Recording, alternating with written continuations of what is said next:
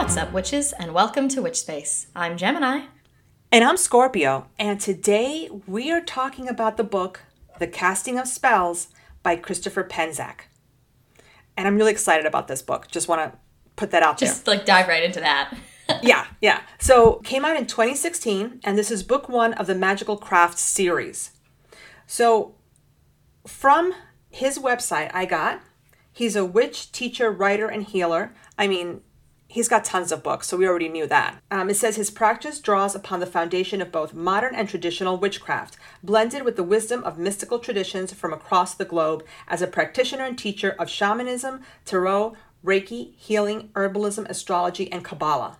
I love this mix, just to start off with, right? Founder of the Temple of Witchcraft tradition and system of magical training based upon the material from his books and classes. And I love it. Just right there. I just love it. Of course, I always start with a quote.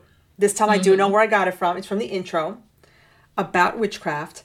And he says, I approached it as a science. I needed some sort of direct experience. Then I got it. And I'm going to say my feeling about this book before we even start talking about the nitty gritty of it is that if you are a science-based person, if you want to look at witchcraft scientifically, we've talked about it that way, this would be your book, I think.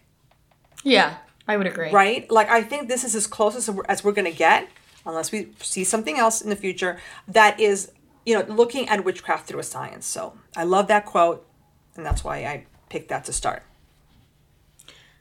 I, of course, always find... I don't know what it is about introductions. I always find something I hate in the introduction. Okay. I don't love when books start out with these, really crazy stories. In this case, I'm talking about the pregnancy story in the introduction because I just feel like it's false advertising. This story in the introduction is he's never done magic before. He goes to his first SBAT. He's invited, the guy who's never done magic before, is invited to do a healing spell for a woman with severe complications. He uses it severe, she's in danger. Her life and the baby's life are in danger. And then he does the spell and surprise, everything's perfect. It all goes wonderfully. Her labor's really short. And is that a beautiful thing to have happen? Absolutely. But I do not think it should be the first thing that people are reading in your book because it's not realistic, right? And I mean, even the way he talks about magic and breaks it down, he's kind of clear that that's not how it works. So why are you going to tell us this story that is wonderful and beautiful, and I'm happy that it happened, but so outside the realm of what anyone else is going to experience? And I get it. I understand. You put it in the introduction. People get excited. They're like, oh, I want to read this book. But just don't. You guys, writers in general, please skip that stuff.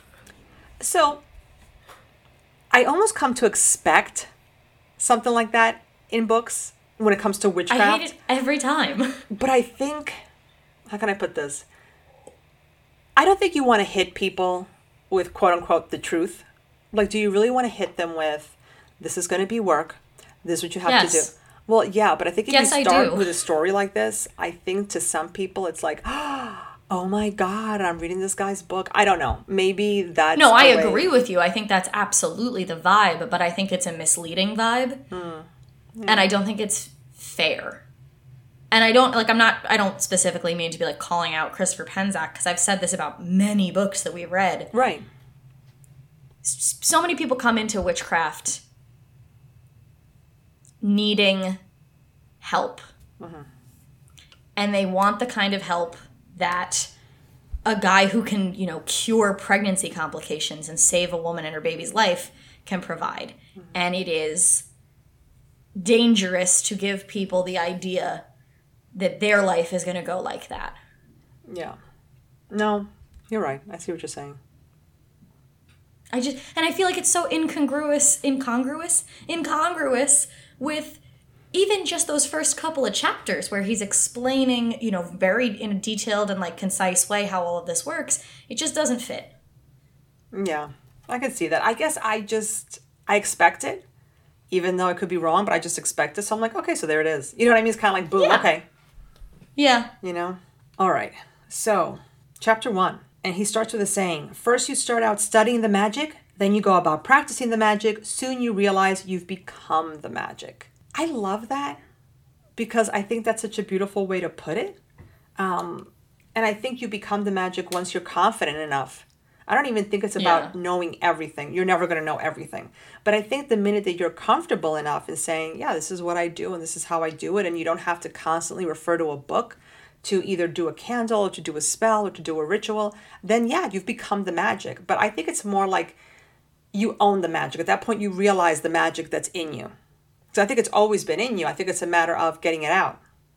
He's got a great example as he begins to talk about Crowley and the way he defines magic, talking about how if you need $500 to pay your rent, doing a ritual to get that $500 is magic, but taking $500 out of your bank account is also magic. I wrote that down and too. I think such a good context for that quote that you have, because it's also when you realize that you are magic, it's about realizing that every action that you take, whether mundane or magical, has magic to it.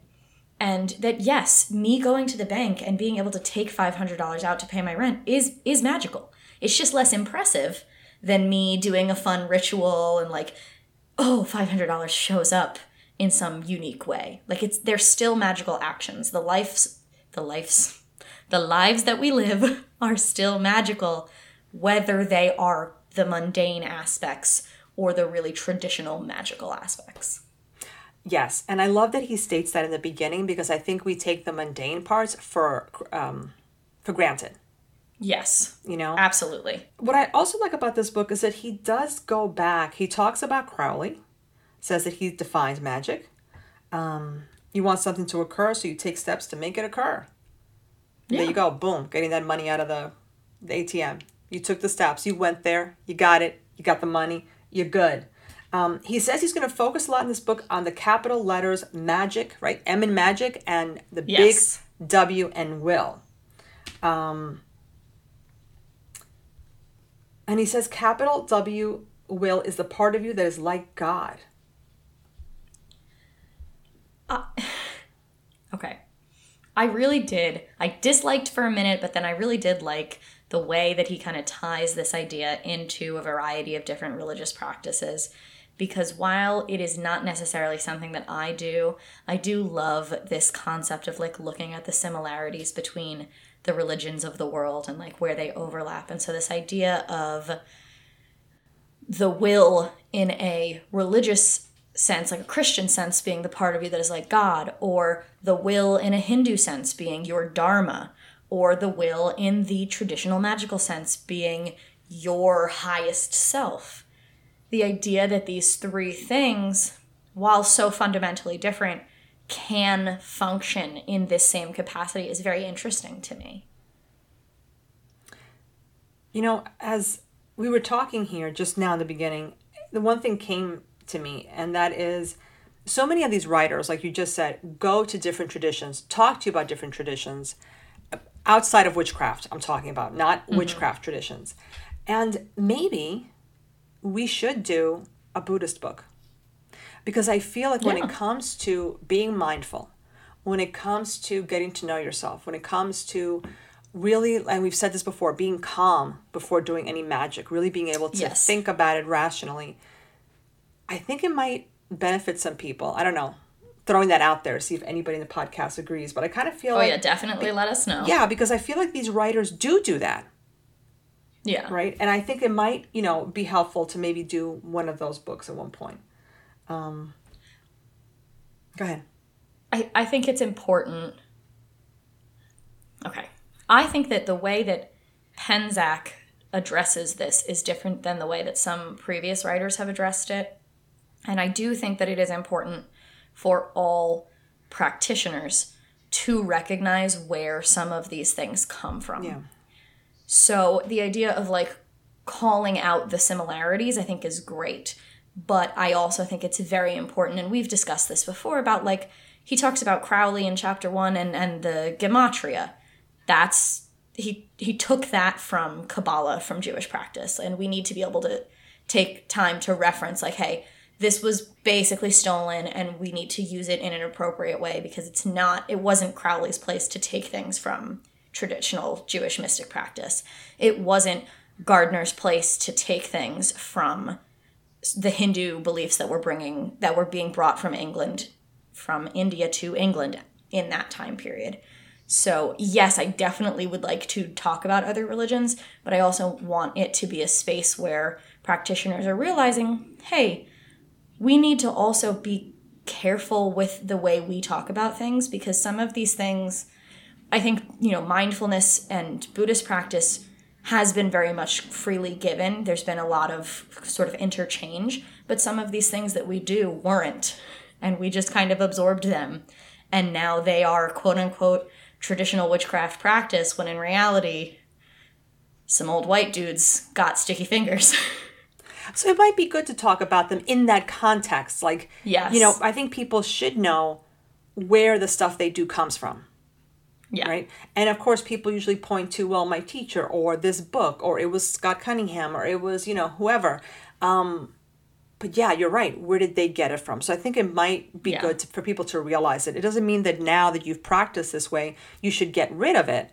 But at least you should have that knowledge. So if you ever speak to somebody about it, you could say, yes. This was taken from this, appropriated, however you want to say it. But it's the way I was taught. So this is why, I do it with respect and blah, blah, blah. And I think just a lot of people don't have a clue, not their fault. He goes further to talking about the mundane, to saying that a lot of the things that we do, we're already doing magic, whether you are a witch or not. And some of the things he talks about is like wishing on a star, blowing on a dandelion, right? All these things, you make a wish with that. Birthday candles, what is that all about? That's all magic. The minute you say, I'm going to close my eyes and I'm going to concentrate, that's what they tell people, right? Before you blow on a dandelion, what is it that you want? And then you blow as hard as you can so that nothing stays on the dandelion, and your wish, the spell really, is done. Yeah. I think that's a great way to tell people to just be comfortable, because you're already doing it. You're already doing magic. Yeah. So now it's about consciously doing magic versus unconscious magic, I think. Right? Yeah. He says there's two sides of magic: speaking and listening. The speaking part of the spells, right? Yeah. See, what I like about it is that I've never thought of these things that we do in these terms. Yes. So I think even if you're not a beginner, like, I got a lot out of this book, The manner in which he approaches the language, I think, is really the kind of crowning achievement of this book. Because I think that we have said, without saying, that speaking and listening are the two sides of magic, right? We've, on the podcast, repeatedly emphasized this idea of, like, you need to sit with yourself, and you need to, like, do the research, and you need to understand, and that's the listening aspect, right? You need to be able to, I'm imagining Disney's Pocahontas for some reason, to listen to the wind, and, have you ever heard the wolf cry to the blue corn moon? Like, these moments, if you're not listening, all the speaking isn't worth it. But we have not read a book, and we have not even said it in this way, and it's so concise and so understandable, and it's like, yeah, man, this is a fantastic way to explain this. I think that just what you just said, the words that he chooses, the way he explains it, he's got to be a fantastic teacher live. If the Probably, books are this good, like, I just can't imagine. I think I would love to take a class. Hope so. Yeah. He might have, like, time. Like, I always sound better in writing because I have time to, like, get rid of the stupid stuff that I say, so. Yeah, but he's been doing it for so long, I'm sure that all that is gone. That's right? True. Difference between a first-year teacher and, a 10-year teacher. Yeah, that's the difference, Once you've been doing this for a while, One thing that he says that is something my mother always said to me. I'll just read what he said. We don't rely on dogma or religion, but direct experience. If we experience it, it is true for us. We don't need someone to tell us our truth. And my mother always told me when she was teaching me things, don't believe it because I told you. Like, you should never believe any of this. It's not about belief. It's about knowing. And there's a difference. So she said, you have to try things and then know that it's true. Just because I'm telling you, that's not valid. It's valid once you know it. And I feel that's what he's saying here. And I also think it's so great for somebody who's starting out to have him say, hey, if it doesn't vibe with you, then it doesn't. And if it does, then that's your truth. And that's what you run with. And the fact that he uses the word that you rely on direct experience, that's very science-based, right? Yes. It's the experience. It's what you're doing. You're going to write it down. You're going to go back to it. That's the truth. It makes me think that a witch really should have a little bit of a background in philosophy. Because I think back to, like, I had to take this class in college that was literally like an intro to philosophy class, but I hated it at the time. I thought I was too smart for philosophy. I thought that, like, oh, this is useless. But now when we are getting to these books and they're talking about, like true will or, like, the direct experience of truth, it makes me think of how much more I'm able to personally understand my idea of what is true because I have the language from that prior philosophy class to be like, okay, well, what is truth in all of these different contexts? And it feels like, on the one hand, I'm saying this and I'm like, this feels like really kind of an asshole thing. Like, oh, you need to understand philosophy. But, like, you do, because I think sometimes also when you say the direct experience is your truth, like, sometimes we don't understand our experiences. And you need a set of tools to be able to go back through them and be like, okay, I lived it, but what does it even mean? Okay, so when you said that about your class, I went back to my freshman year. And, okay, so first of all, just to cut me some slack, I was 16 when I went to college. And I thought that philosophy was the most pretentious thing you could take, so I took it. Me too. My first, semester in college, and then I became a philosophy minor. But yeah, it always feels kind of pretentious when people mention philosophy. I don't know why it got that, because like you said, I think it's good for people to study different aspects, but for some reason, it's got this bad rap. The problem is that when you're like a normal person, when you're not like mired in philosophy, you imagine that conversation of like, well, how do I know it's a chair?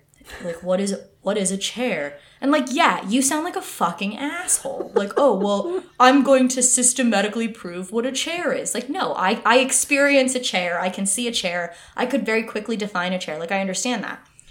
But as I've aged, I've realized that, like, the point of philosophy is understanding the way that language is used to create meaning. And so, as stupid as it feels to be like, what is a chair? There is value in being able to break down all of these things. Otherwise, you get the who was it? It was either Plato or Aristotle who was like, a man is a featherless biped, and Diogenes was like, behold a man with a plucked chicken. So, especially in a book like this, which is so focused on language, being able to take a step back and like break that down it's really helpful. Yeah.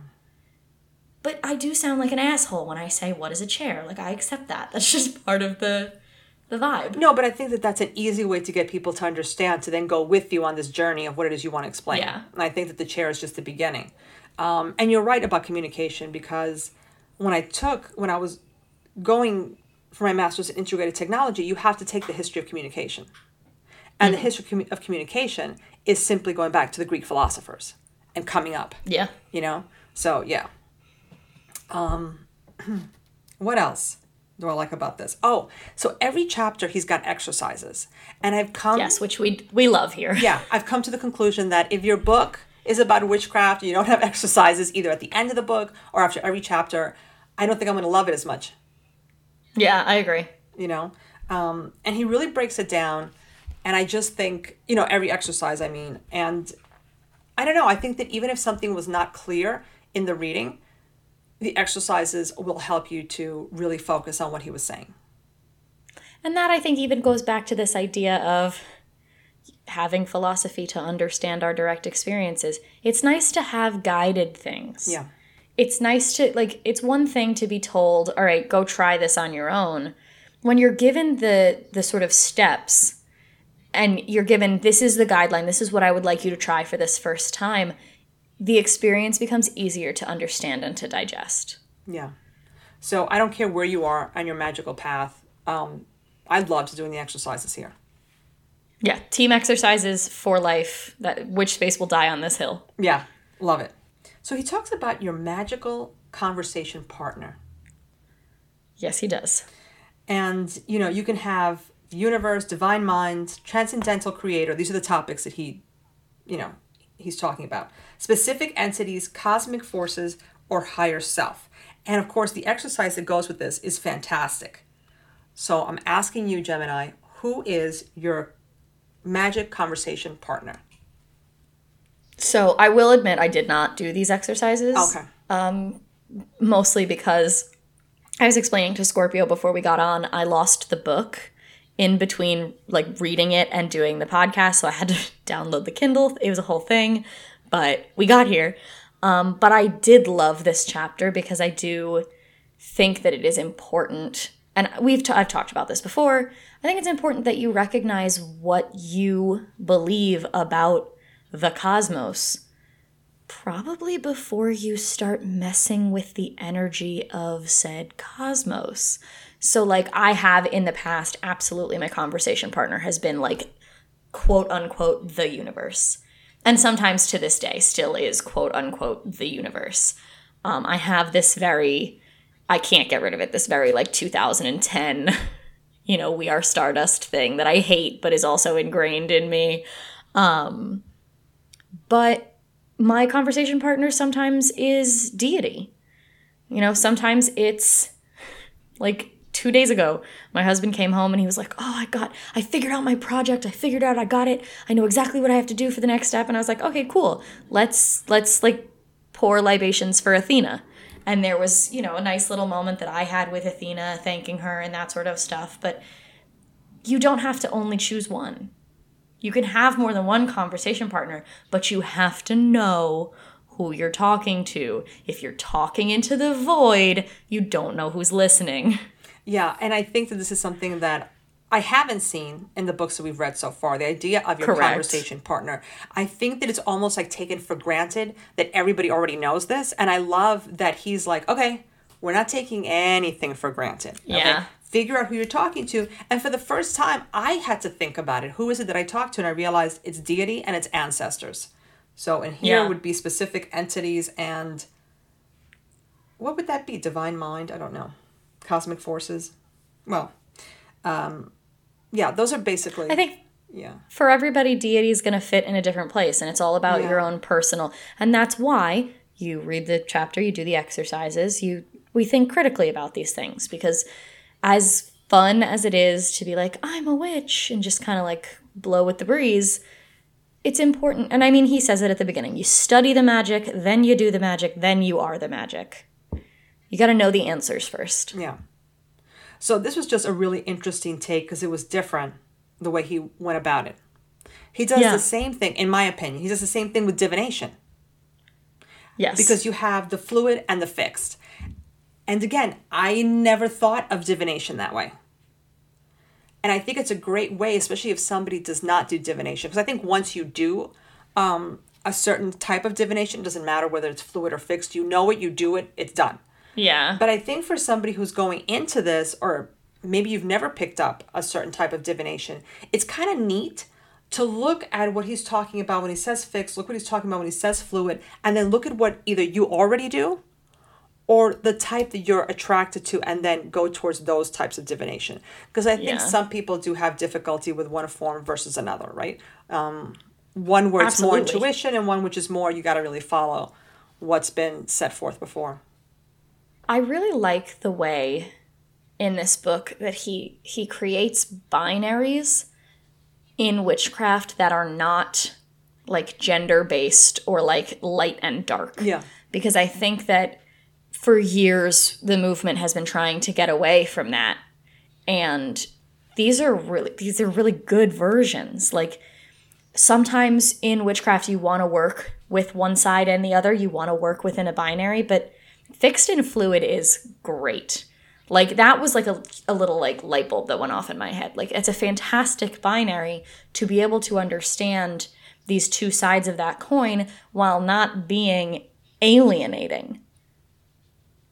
Yeah. So if you're looking for binaries, this book is great. You should try this one.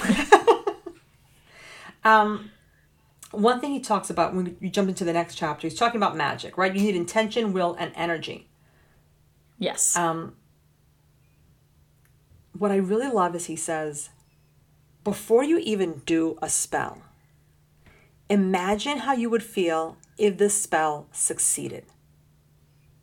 How would you feel? What would you be thinking? And I think that gives you a really good perspective of, we always talk about like, don't do a spell if you're angry, don't do a spell to go against somebody. Really think about it, because if you think about doing the spell and you go, okay, you might have regret afterwards, but if you sit the way he says and think about if it actually happened, how would you feel? If you can honestly say you feel fantastic with the outcome, go for it. If you have any reservations, I think you need to go back and ask yourself why you're doing the spell. Yeah. So I love that he put that. I've never seen that before either in writing. It's very much giving like vision board energy. At some point, I think we need to have a conversation about the stereotypes of women and how they are just witchcraft. Huh? Because, like, I'm imagining, here's the vision in my head, right? She has a pumpkin spice latte. She's sitting at her desk. She's clipping pictures from Pinterest to make a vision board. And it's all about, like, the life she wants to live in the next 5 years. And she's imagining how happy she is with her home and her kids, or with her, you know, fancy job, or with her new master's degree. And it's something that I have seen repeatedly disparaged about women, but it is absolutely exactly what he's talking about. This, like, intention setting moment as the foundation for a spell. You're right. You're absolutely right. That is witchcraft. It doesn't necessarily have to be now, but it should be at some point. I would like to talk about, because I think a lot of the stereotypes that we have of women are just magic. Yeah, I see that now. I also really get upset with, it seems like anything women like then becomes a joke. Yes. Like pumpkin spice latte. Because that's what happens. Yeah. You know, now that you said pumpkin spice latte, like, that's become a joke. I like, oh, you're so basic because you like, you know, whatever. And it's like, what? So. And basic is only a thing you apply to women. There's you don't look at a guy wearing gym shorts in the middle of winter and go, oh my God, you're so basic. Like. And yet we don't say it, but I don't know about other people who identify as female. I know I do it. If I see a guy that looks a certain way, I don't want to have a conversation with this person. And I'm not talking about like in a romantic sense. I mean, like, I don't even want to be friends with you. Like, if I look at you, okay, and you look like a Chad, all right, then I know that up here, there's not really much going on. I'm pointing to my brain. Yeah. So I don't really want to talk to you. Yeah. Do you know what I mean? Like, I have always been drawn to people that do not. And I'm sorry, I've never been disappointed. Whenever I've looked at somebody and stereotyped them, I've been right. Of course, that could be my intuition, blah, blah, blah. That has nothing to do with how they look. But yeah, I kind of find those people kind of boring. Like, I don't know. And that's basic to me, right? And yet any woman. But I do think there is fundamentally a difference between you, the individual, looking at dudes and being like, I don't want to hang out with those dudes, and society as a whole being like, women are stupid and I don't respect them. Yeah, that's true. I think women have kept it inside, because I really have a hard time believing I'm the only person who does that. Well, there's not like a space. This is a big conversation. Yeah. This is a big conversation. Yeah. We have a lot of book left. If you would like to hear more conversation about women, please let us know. Shoot us an email. hit us up in the DMs because I will talk about women forever. So you just let me know if you want to hear it. Yeah, let us know because, yeah, that sounds good. It's a lot. Yeah, We can't do this. No. Especially because this book is so good. So I don't want to get distracted either. So then he goes on to talk about will. And will is like the spark that ignites the fuse of your magic. And he goes on to say something that I think we've said, but I don't know if I've necessarily seen it in a book. He says that you can absolutely do magic for somebody else. Absolutely, right? But it would be more successful if they do it because nobody wants the thing more than the person the spell is for, right? Yeah. Somebody wants a job. Somebody wants protection. Somebody wants... I am more than willing to set them up, but I always tell people, you have got to sit with this thing because nobody wants to protect you more than you.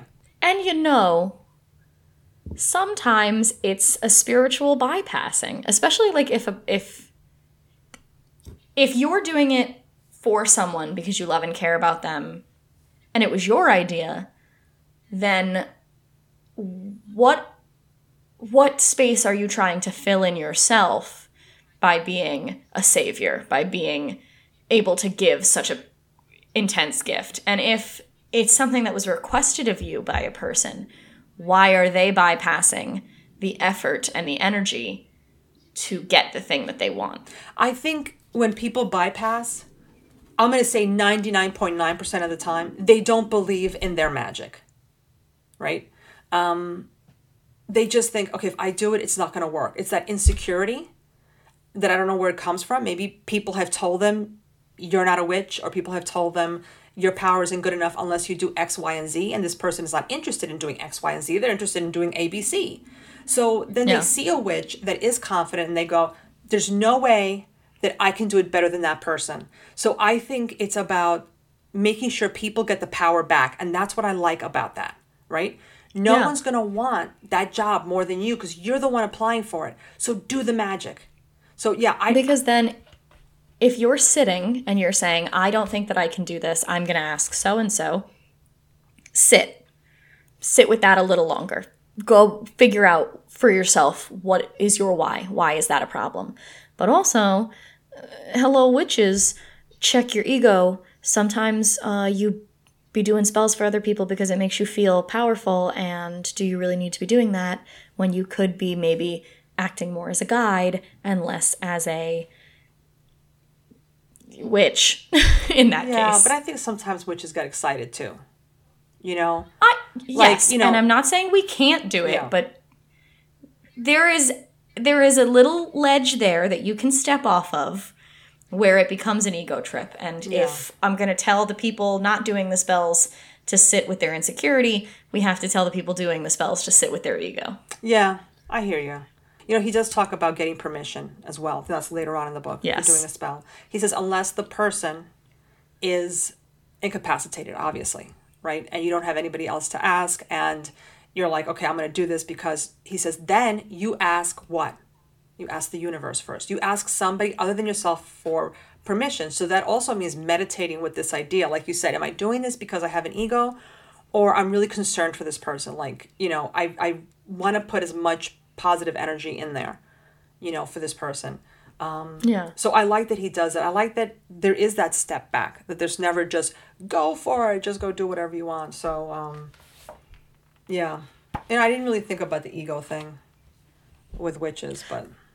And again, it's not like I don't ever want anyone listening to the podcast to be like, well, Gemini's calling us out.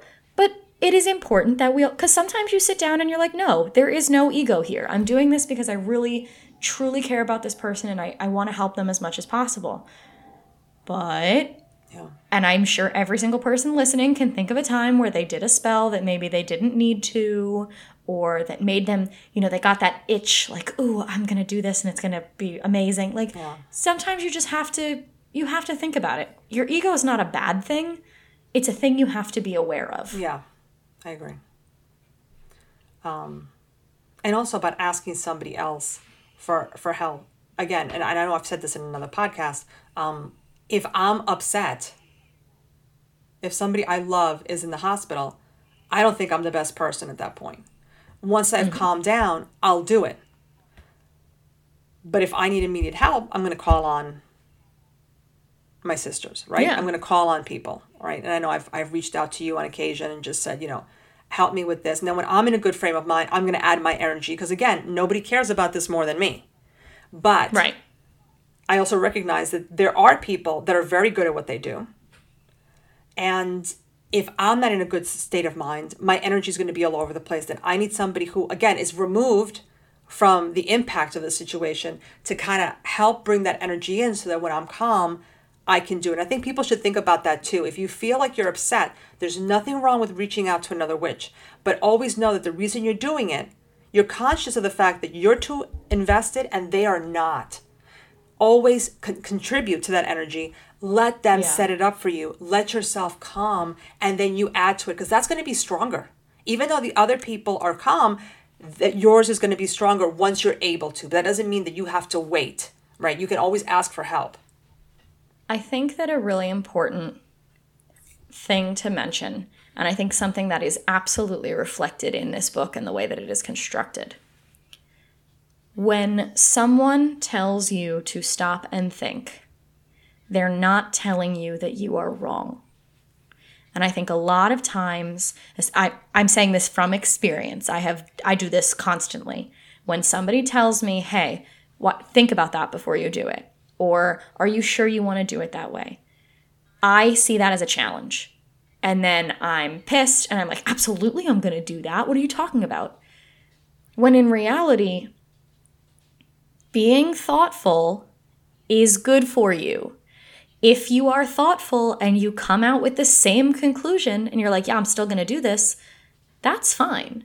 You do not have to change your mind, right? The exercises in this book, the descriptions in this book are not to change your mind.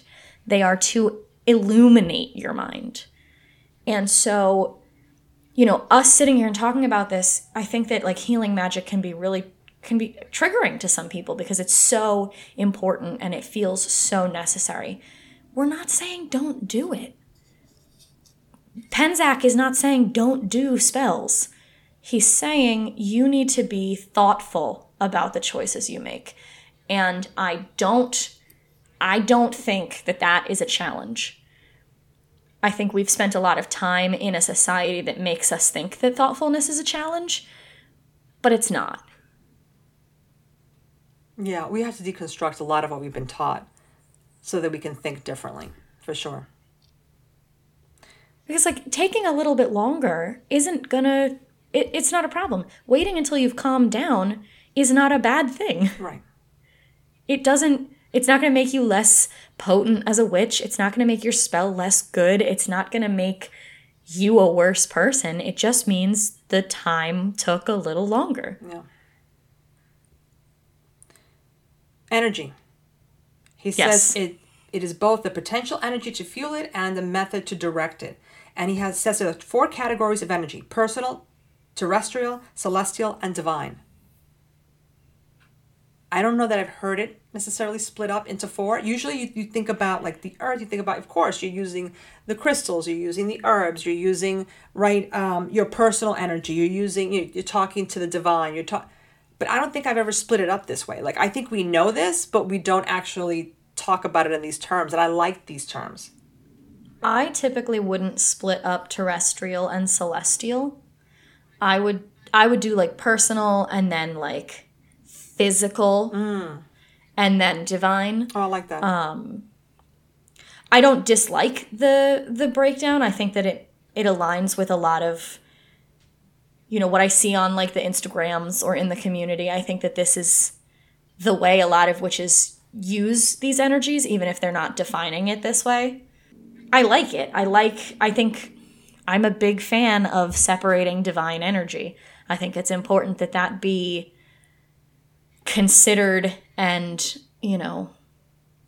dealt with on a different level.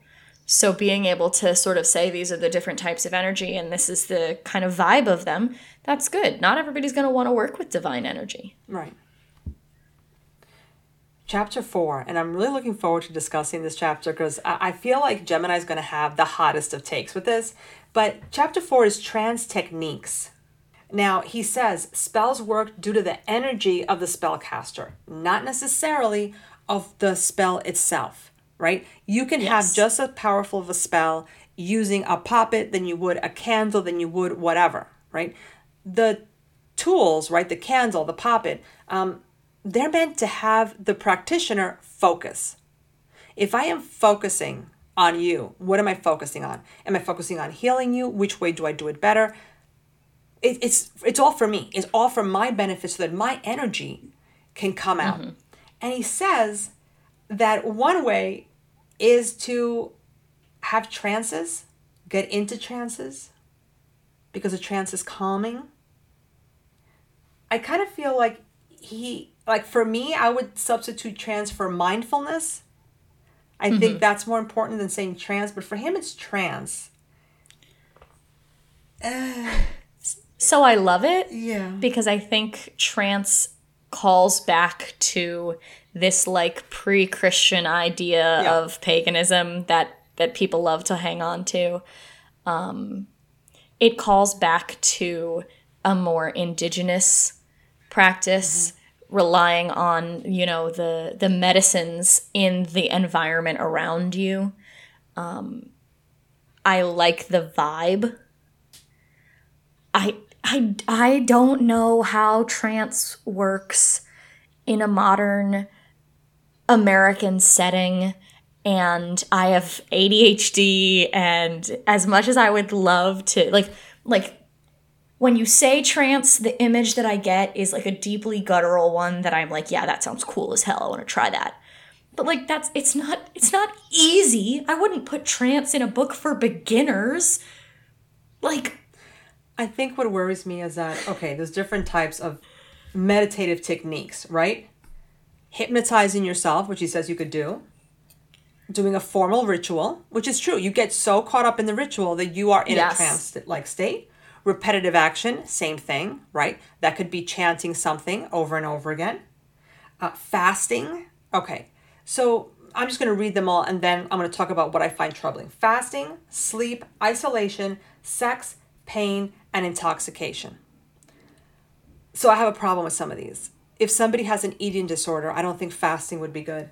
If somebody, pain, somebody could be drawn to that for all the wrong reasons. Yeah. Okay, intoxication, the same thing. If somebody has, a predisposition to becoming somebody who is, a junkie, an alcoholic or something like that, it just worries me, like you said, in a beginner book, because I feel like there's a whole bunch of mindfulness and healing and, self-awareness before you jump into some of these that I feel that could be really harmful to people. I am reading a book, and I think it's Cutting Through Spiritual Materialism, but I don't quite remember. But there's this concept of like getting sick because you do too much meditation. Oh. And it overwhelmingly happens to Americans and like non-native Buddhists. Because when you're raised in a culture that is sort of wrapped up in these Buddhist ideas, you understand more inherently this idea that there is no goal to meditation, right? But a lot of times when, and I'm going to say white people because the examples that I've seen are about white people, when white people get involved in like becoming monks or like really committing to Buddhist meditation and trying to achieve nirvana, they see it as a goal. And so they meditate and they meditate and they meditate, and you can literally make yourself sick. You get dizzy, you get nauseous, you might get migraines. And the way to not be sick is you have to stop meditating for a while. So part of me likes this because it does feel like very traditional, right? I think that like monks and nuns have been doing things like this for thousands of years. I think that it calls back to an idea that we kind of hold really close to us, this like pre-Christian pagan ideology. But I agree, this is not a beginner concept, and it's not even an expert concept. Like this is its own separate thing. If you feel called to trance work, you need to be working with experts in trance. Because, I mean, even guided by Tibetan monks who who have been meditating their whole lives, white people still manage to get themselves sick trying to meditate correctly. So it just feels like it feels really cool. I'm not going to lie and say it doesn't feel cool, but it's not safe. Yeah. I feel a lot of these options are not safe. And you know, it's interesting that when you said that about Americans, yeah, I think that Americans take things a different way. And we might be more messed up than the rest of the world, so maybe we need to take a step back. Yeah. All right, chapter 5, techniques of spell casting. He says everyone needs a technique in their spell work. And I'm like, okay. Yeah. He says, why? Because technique is ultimately the mechanism for you to direct energy. So it's all about how are you going to get the best out of yourself. Yes. Never heard it that way, so I really like it. I would say, I don't think you need a technique, but I think you need to understand technique. Nice, yeah. Yeah. Because I don't do only candle spells. Right. I think it's really funny because I'm looking at, okay, so the ones he talked about, we can talk about them.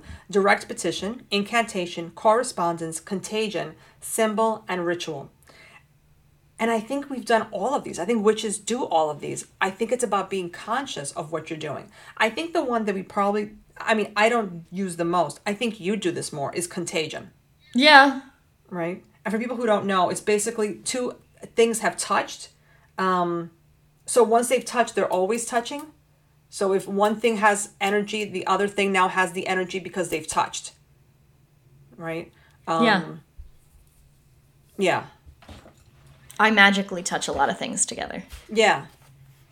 So I think that, have you ever thought about it as contagion spellcasting? Well, no, because first of all, that word is not a vibe. Yeah, it sounds wrong. It is not, I understand it, but I don't like it. Yeah. But yeah, I think that, I guess my problem is, I just don't think it's this easy. I almost think that you could break down these magical techniques into even smaller bits. And so, the umbrellas are good, but you could umbrella this in 16 different ways. So again, as a beginner, I think this is great. It gives you a rundown, and then you can kind of delve into each technique and maybe branch it off in your own way. But when you come at it as less of a beginner, it can be a little, it might grate on you a little bit, because I felt like as much as it was correct what he was saying, it wasn't the way I conceptualized it, and I had to sit back and be like, okay, well, why do I feel like this? Well, I also think in 2021, contagion definitely means something. Yeah. So I think, not a vibe. Yeah, I think maybe if he was writing this book, I wonder if he would even use contagion anymore because of that. But for somebody who's not a beginner, I love that it's split up this way. It just makes us focus and really think about what we're doing, right? So when we tell people, you have to do the work, this is the work I think that we're talking about, right? Really delving into every aspect. And again, it's given me things to think about that I love, right? I like that direct petition also, he very is specific that it doesn't have to be deity. Mm-hmm. Because I think a lot of times when you hear petition, that kind of is sort of like the witchy way to say prayer sometimes. Yeah. It's oh, I'm petitioning. So it's you're praying. You're praying. That's a prayer. You're praying. That's what praying is. But if you're directly petitioning that higher self, that will, that's not the same thing as a prayer. I think it's a good analysis. Yeah. So he talks about the tides of the moon and the sun, right? The moon phases versus the sun holidays.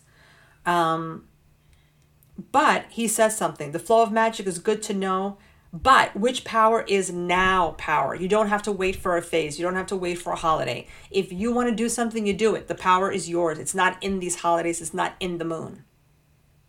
Yeah. So I really appreciated that as well.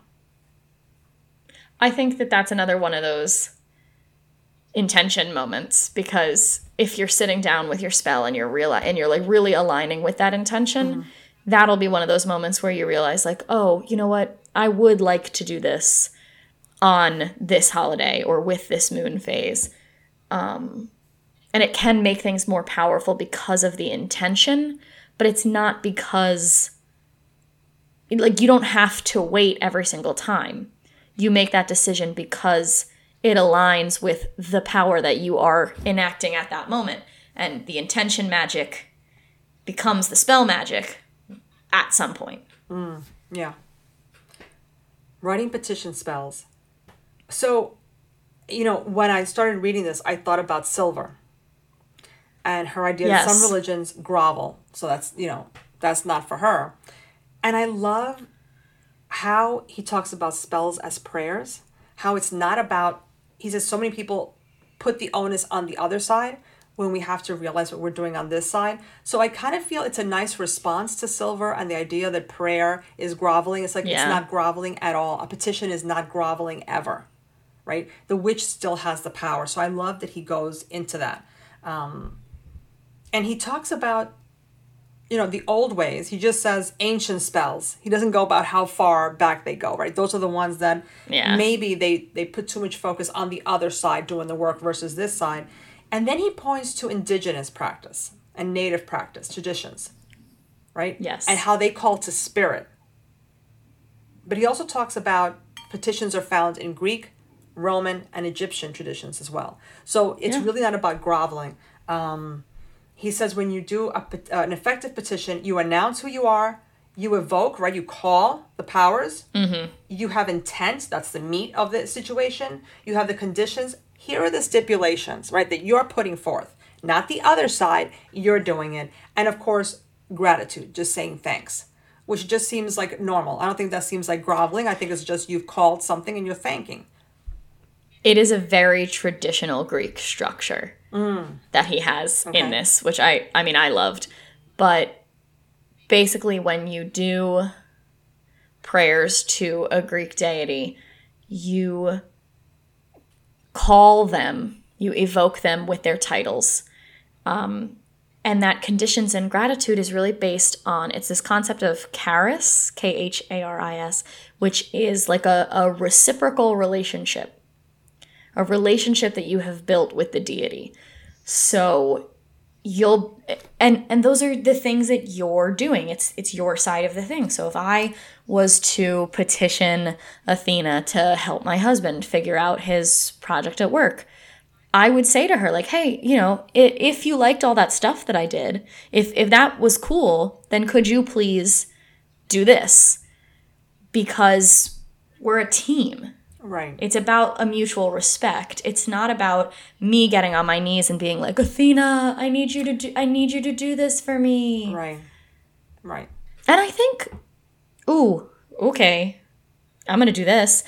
I think that that's the point of Christian prayer as well. Okay. I think that it has absolutely been a place where, like, that's been corrupted, but I don't think at any point that Christian prayer is groveling, because there are a series of rules that God has given to say, if you do these things, you are my people and you will enter into heaven. And you do those things, and then you pray to God and say, thank you for giving me a place in heaven. Also, would you help me out with some other stuff? I've been good. Right. Like, it's not, there's, just because you genuflect at church doesn't mean that it's groveling. Right.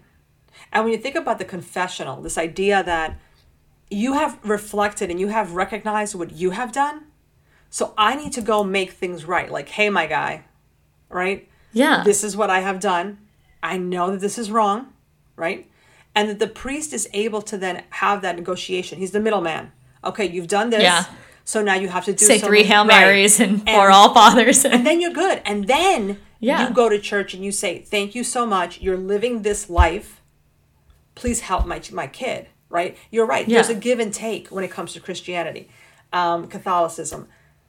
I don't think everybody plays by those rules. But then again, when it comes to witches, a lot of witches don't play by the rules either, right? So that's where you have a lot of false nonsense. But I think for the people who take it very seriously, especially when you think of people that go to church every day, not just Sunday, not just Easter and Christmas, right? These people that are going all the time, they are very mindful of the lives that they're living. And like you said, there's a contract. you want me to live this way? That's cool. I've done this. I go to church and I tell you, look at everything I've done. I need a little bit of help with this. So, yeah, I think that's and this spot on. works. It works even if you're petitioning yourself. Even if you are the kind of witch whose direct petition is for your higher self to help you or assist you in things, you should have a contract with yourself. Yeah. The higher self has an expectation of who you're going to be, and you are aiming to live in alignment with that higher self. Yeah. I agree. I'm like suddenly so into petition spells. What the hell?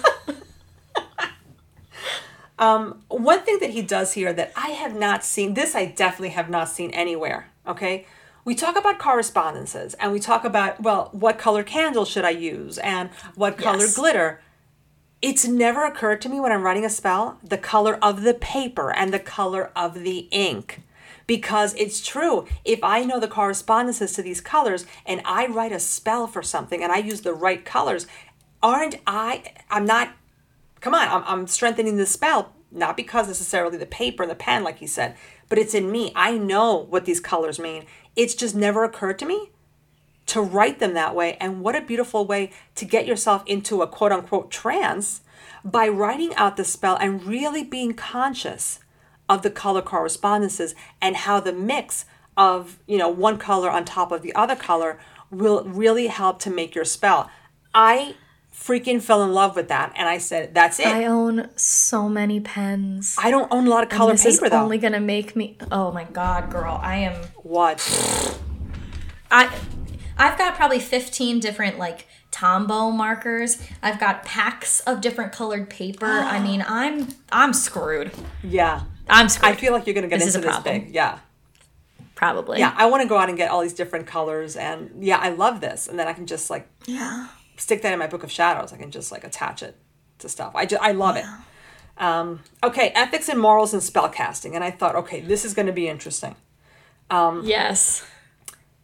So he says that old witches lived by the rule of 3, right? And a lot of witches say, well, I'm not Wiccan, so it doesn't apply to me. Yeah. But he does say modern witches, you got to be willing to pay the price of your actions. So he really does believe, and it makes sense. For every action, there's a reaction. So yeah, it's not necessarily a 3-fold law or anything like that. But modern witches know you don't do things lightly. You have to pay the piper at some point. So I am on somehow gentle parenting TikTok. And gentle parenting TikTok is this idea that you don't let your personal anger and frustration and fear get involved when you're parenting your child. And you only give consequences that make sense. So if a child spills milk everywhere, the consequence is we're going to clean up the milk. Yeah. Right? If a child is hitting you, okay, well the child has to go somewhere away from you, right? In a not a timeout, but you have to play in your playpen or you have to play in your room because it's not safe for you to hit people. And that hit me like a ton of bricks as a witch because the consequences of your actions will follow directly from the action. And I think sometimes we're so afraid of I'm going to do this spell and then I'm going to get a curse or I'm going to get hexed or, I'm going to have bad luck. The consequences of your actions are going to flow directly from the action you take. If you spill milk, you now have to deal with cleaning up that milk. So if you do a spell that is malicious towards another person, okay, well, maybe the consequence is just that person doesn't fuck with you anymore and is mean to you. And now you have to deal with that negative energy towards you. If you're doing a spell that is, to draw in abundance, are you responsible with your money? Right. The consequences of your actions yes. in the real world just come from the action. And I think for so many of us, we were raised with getting grounded or time out or getting your PlayStation taken away, that the idea of natural consequences doesn't always stick. Right. And so we see this idea of like, well, the consequences are going to be crazy. It's going to be so bad. It's the rule of three. Everything come back. Maybe the consequences follow from what you did, and it just feels so much bigger because you didn't think about what the consequences would be. Which is also part of thinking about how would you feel when the spell comes true. Right. Right? What's going to happen? One thing he says that I freaking love this. He suggests you only do magic for things you would take responsibility for in the real life. Yes. Right? Real life and magical life aren't separate. Everything Yeah, happens. he literally proved it to us. Yeah. It happens in real, everything's happening in real life. So whatever you do, which is going back to what you're saying, right? This whole idea of whatever you do, you're going to have to clean up the spilled milk in real life, not in some fantasy magical world. Right here, you got to take care of your mess. So I think that's important. I think that that's a great thing that he tells people, because you can do absolutely anything you want, but just be aware of that.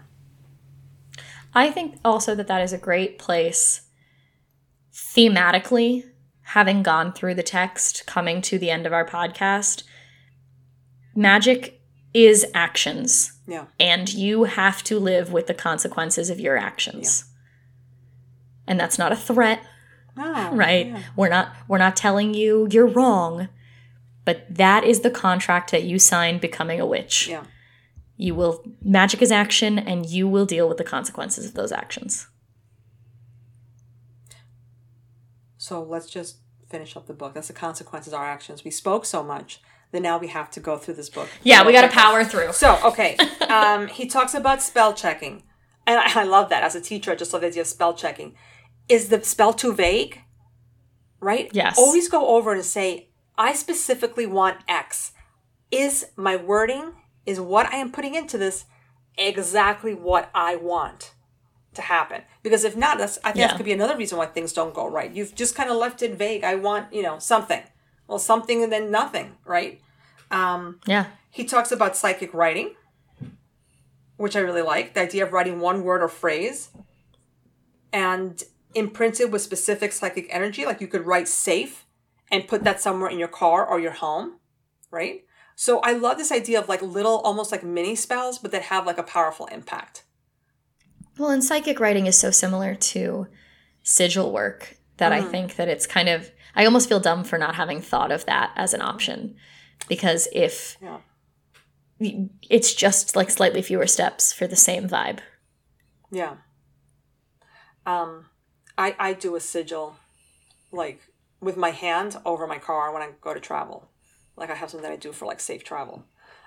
He talks about incantations complete with samples. So if you want to see some examples of incantations, he's got that. He talks about drawing down the moon, which, okay, just surprised me because all the creepy gardener bits are in it, right? Yeah. Like, okay. And then we get to Psalms and Hail Marys, which are quite magical, he says, and used in spellcrafting. And yes, there is a facet of traditional witchcraft that uses Psalms. I got to be honest, because I loved this book so much, I'm going to take a look at them, like closely. I don't think I feel comfortable using them. I don't feel comfortable using anything from Christianity, And it's funny because a lot of people who are brujos and brujas, they do use Christianity and they feel that that's part of their magic.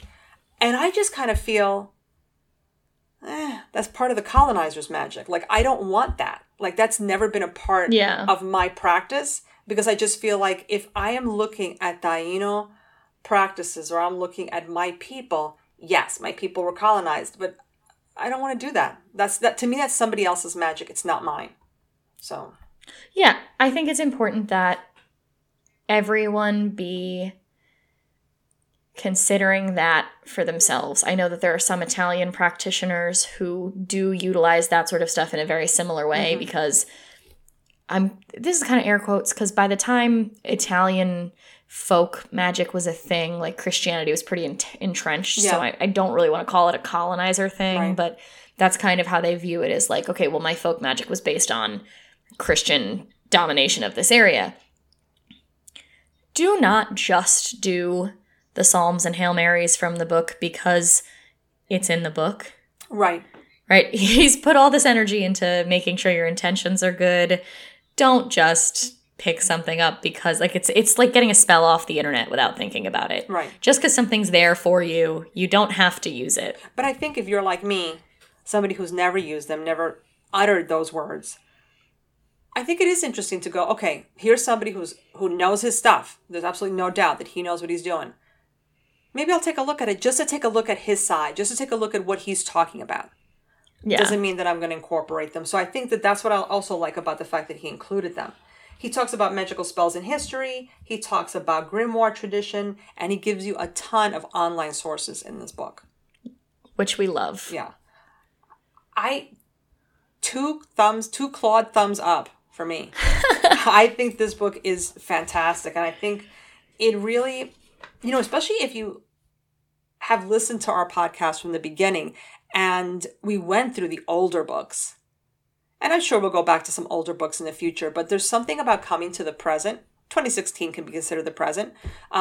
Yeah. It's just so refreshing, right? There's a consciousness there about where things come from, where this writer got them from. There is real thought put into it. He's not trying to create a religion the way someone like Gardner did, who was trying to convince you that I'm the authority, I know everything. It's not like that. It's just very thoughtful, very now, and very clear cut. I have no doubt that he's a great teacher because I feel like the way he split things up here, was so unique and interesting. Yeah, that I feel like if I ever have the opportunity, I would definitely take a workshop or a class with this person because I think that he's phenomenal. So that was my take on this book. I really enjoyed it. Yeah, I like any text that makes me think about philosophy. So yeah. Definitely suggest it. And I think that a lot of the concepts that he presents are valuable, even if we don't use them as like exactly as he uses them. I think that the manner in which he asks you to think about magic is good.